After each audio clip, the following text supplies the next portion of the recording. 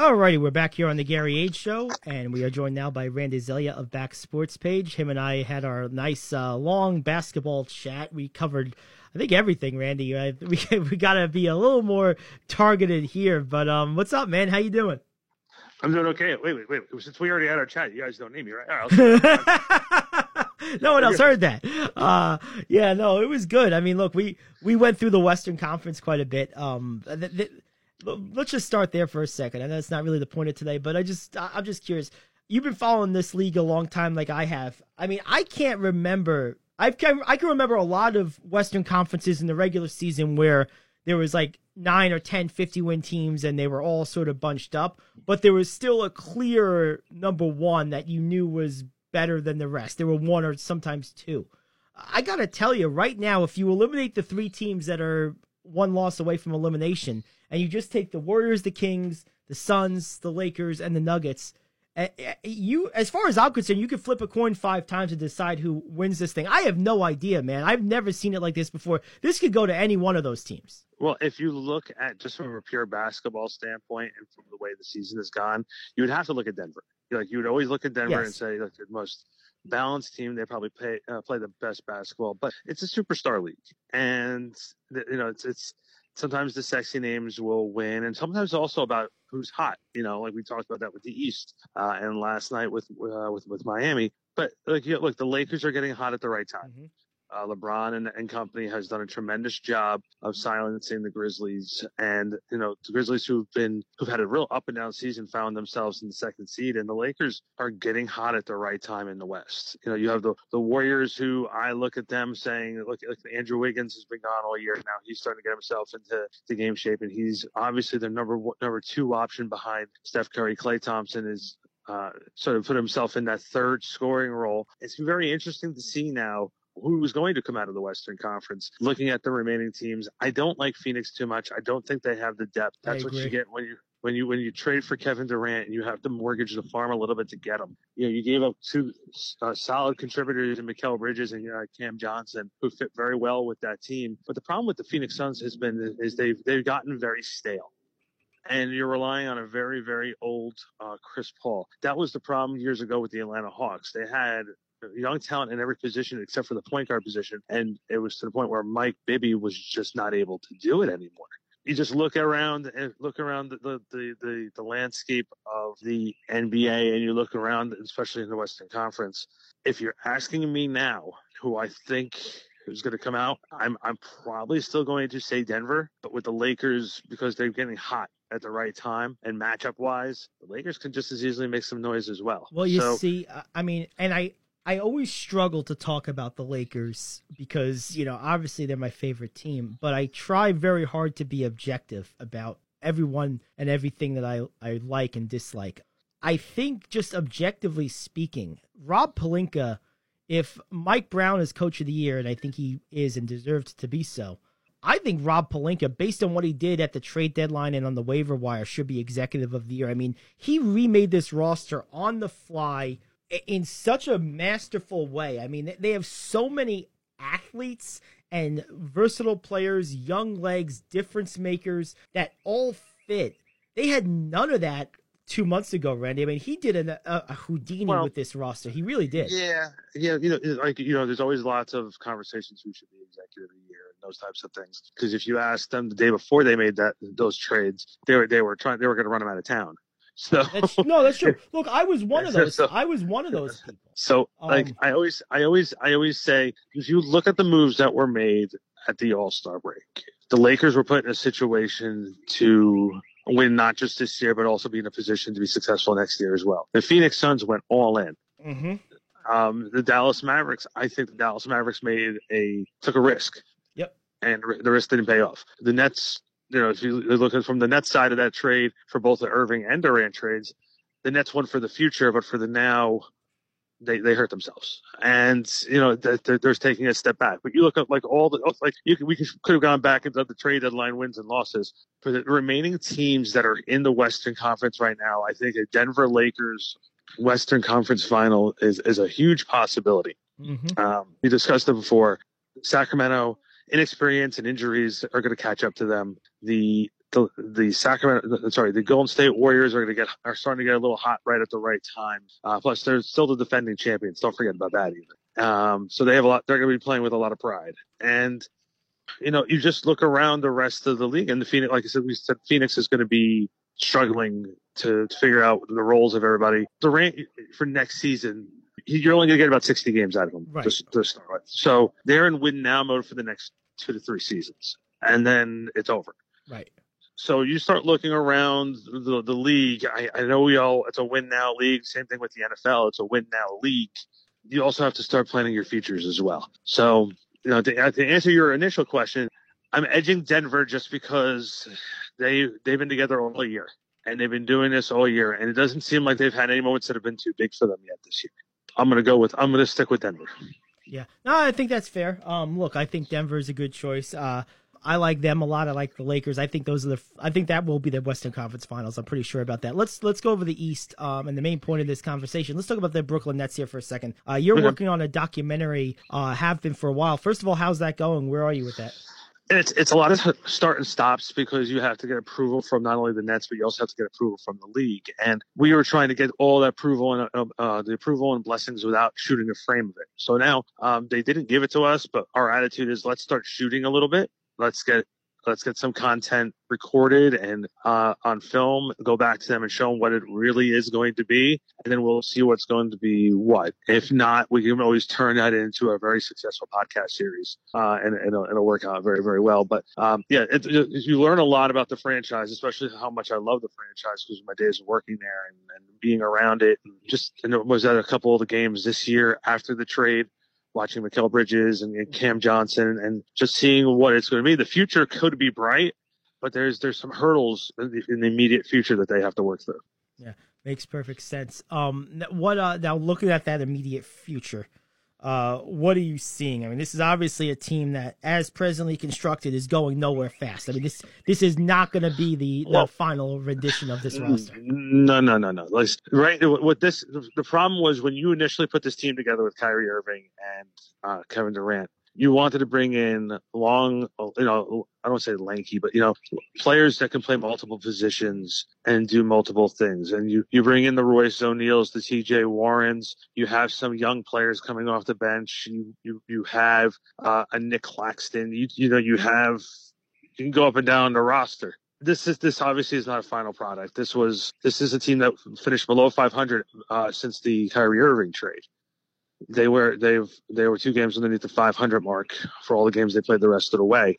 Not saying that there was not a lot of bright spots there, but this is obviously not a finished puzzle. And we've been hearing that they might go after John Collins to help complement the front line. They might want to make a move to get Damian Lillard. There's other possibilities of Siakam. It just matters where Toronto's going to go with their head coaching and whether they're going to want to clean house and start fresh and start selling pieces off, or if they're going to try and rebuild with what they have already there.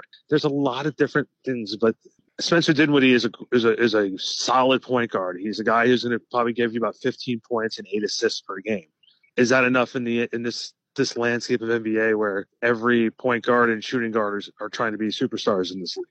Is Cam Johnson's 16 points a game enough to boast him from being a number 3, 4 to 5 option in Phoenix to being the number 1 to 2 option here in Brooklyn? I don't think so. I think Cam Johnson's a great number 2, number 3.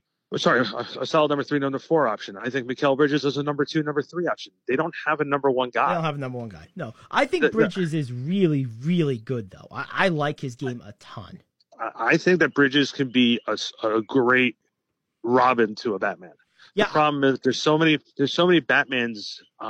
There's only so many Batmans out there. And this is a conversation. This is going to start a whole other conversation, and I apologize for it. But we're getting from that Chris Paul, Kevin Durant, LeBron James, Steph Curry point where we're not talking about what they can do to win now. We've started to talk about their accolades. Yes. We need to figure out who the next faces of the league are. And I don't have a definition saying that this is the guy who's carrying the league in the next generation like LeBron did. Like there's certain players that we all look at.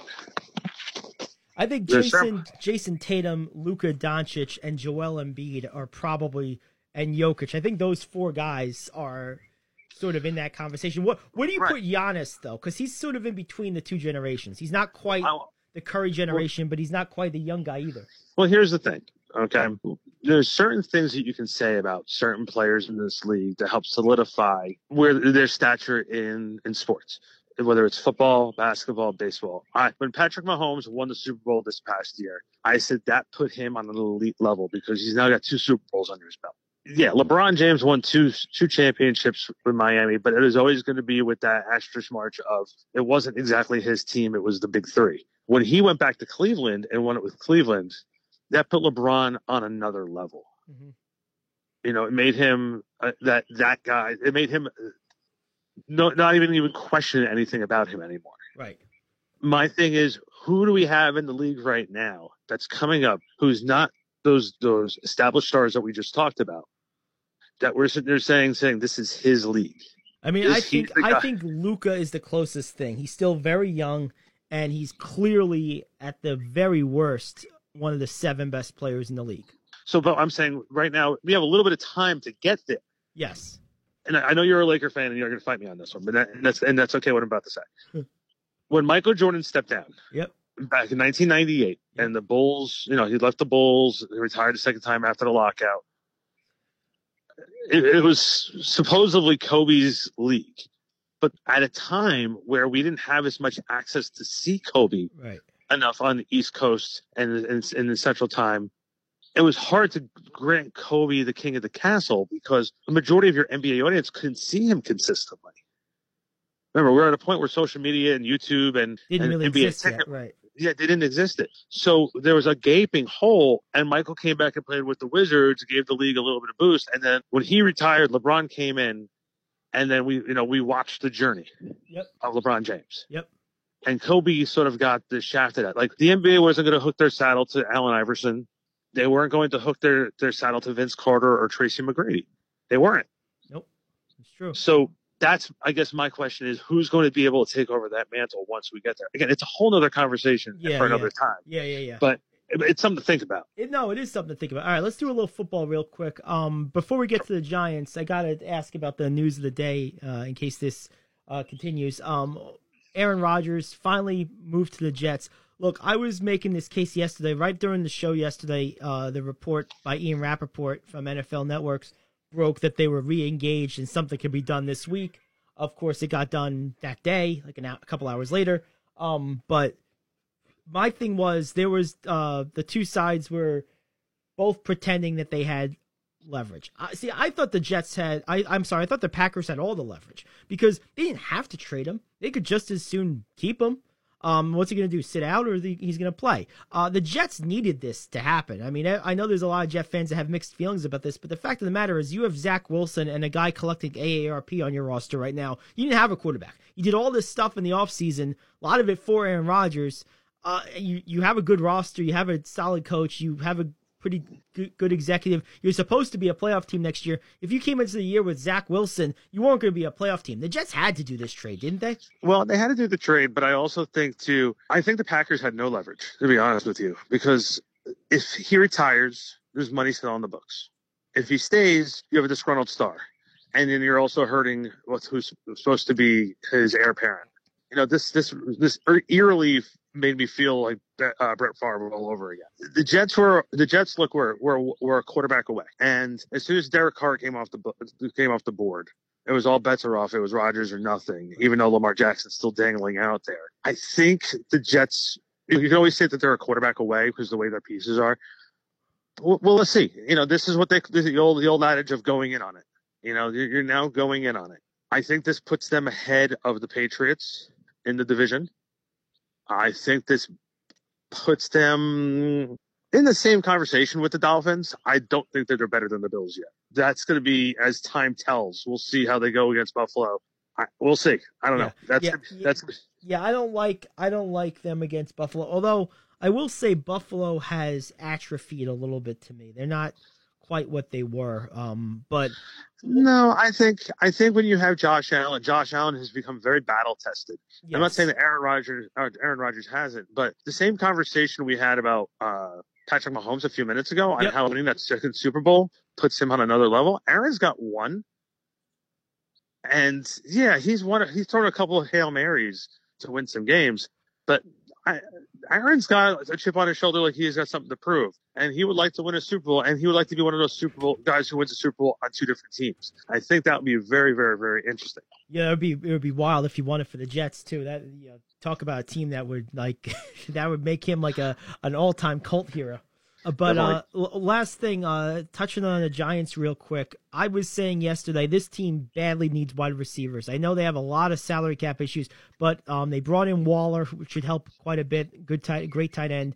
But what do they do to get some guys who can take the top off the defense here a little bit, Randy? Well, I think when you look at the New York Giants right now, you have to be very careful. And it's almost like treat it like kids with kids' gloves. Because last year they found lightning in a bottle. They won a couple games probably they shouldn't have won. And you had a very, very good motivating head coach who was able to get guys to run their head through a wall for him. Now you have to be careful that the message doesn't get stale. They're still in salary cap hell. Look, they did a couple contracts I wasn't really, really thrilled with. I didn't love the Sterling Shepard and Darius Slayton re-signings at the pricing they got those guys at. Right. They basically thanked Slayton for being a good soldier. Not Slayton. Both guys. I'm sorry. They Shepard and Slayton for being good soldiers last year, both taking pay cuts, and Shepard being with the team. Didn't have to be there. Wan'Dale Robinson went out with injury. After he went down with injury, we didn't see him the rest of the year. So, when I say we haven't seen him around the rest of the year, we haven't seen him in the locker room. We haven't seen him around the team. We haven't seen him anywhere. There's a lot of different things that go with the wide receiver position. Obviously, you want to go in the draft because you want to build your own guys. You don't want to start getting guys from other teams with high salary numbers because it just messes your cap up more. Right now, the Giants' biggest problem is they just paid another defensive player $8 million yesterday, and that money's going against the cap. And now they're over the cap, and they haven't even gotten their draft picks and signed their guys yet. I think what the Giants might do is they might trade out of the first round. The general feeling I have is they don't want to guarantee some money spots, especially when they don't have it, to guys who are going to be unknowns. One thing they can do to free up some money is they can either cut or restructure Leonard Williams, which has not been talked about at all yet. Leonard Williams is making $32 million this year, and if you restructure him, you can get him down to 20. You can open up $12 million and still have some more flexibility and to make some possible moves. Right. If you cut him, you have a lot of dead money on the cap, but it still opens up some money to still make some more moves. So, and the other thing, he's also such a good player. You really don't want to cut him. You don't want to cut him, and you want to try and keep him. Yeah, but the he's problem so is good. Everybody else is not making more than 10 or 11 million, $12 million. They played games with Daniel's contract and they got it to work. But you still have to figure out what you're doing with Saquon Barkley. And that, I sat in a press conference last week with Joe Shane, and Joe Shane was getting annoyed with everyone asking him about Saquon Barkley. It's a relatively fair question because it's $10 million. Right. And they're $4 million apart. But now if you're paying another defensive guy $8 million, where are you getting this money from? And how are you going to be able to pay Saquon Barkley? And I think it starts and stops with Saquon. They set up Daniel for a contract where they have an out after 2 years. But if you keep him going into year 3, you owe him a lot of money. Mm-hmm. Right. Well, and I said this, and we'll kind of close with this. I want to get your take. I personally believe Daniel Jones had one okay year because of a great offensive coach and, in my opinion, the best running back in the NFL. I do not believe Daniel Jones is capable of a whole lot more than what he did last year. I think his best case is basically the Alex Smith category of don't screw it up, and that only works if you have a guy that the defense has to bend toward, and that guy is Barkley. I mean, to me, Daniel Jones is not a starting quarterback in the NFL without a threat like Barkley. That's my opinion. You're not wrong on that, but you're also not right either. I think in the Abel system, Josh Allen started this slow, where they contained him to do A, B, and C instead of going right to EFG. We're just going to stick with ABC for right now, and then we'll get into EFG later, and they eventually expanded them out. You had 3 years of Daniel being sort of reckless, and he was able to now be able to do that. Played 16 games this year. It's at the 17th game because they already clinched the playoffs. I think they're still trying to bring him along slowly. I still think the jury's out on it. I think that's why you're giving him 2 more years. In 2 more years, if you see that you're getting the return on him, then they're gonna. That's why they have the opt-in for those other 2 years where he's gonna get a ton of money. This year and next year, it's $13 million, and then the rest of that money comes in years 3 and 4. So you're giving yourself an out. So the quarterback position is not as much of a concern as you do of other pieces. From a draft perspective, I've been saying all along, you got your right side taken care of with Evan Neal. You got your left side taken care of with Andrew Thomas. Now you really have to focus on the interior. You want to build up strength and depth in your offensive line. So if you have an injury, nothing changes. And that's still a very big strong point, and that's one of the reasons why Eli Manning was running for 10 years of his life. He was able. People criticize Eli Manning for on how he was with interceptions and everything of that sort. People don't realize after that second Super Bowl with the Patriots, starting in 2013, Eli Manning was running for his life. Didn't have help from the offensive line, so he was still able to win games, but also have to turn the ball over with no offensive line. All right. Well, good stuff, Randy. Hey, thanks for joining us. Good luck on that documentary. Let us know how it goes. Thanks, sir. Appreciate it. All right, man. Have a good one. That's Randy Zelia. This is the Gary Age Show.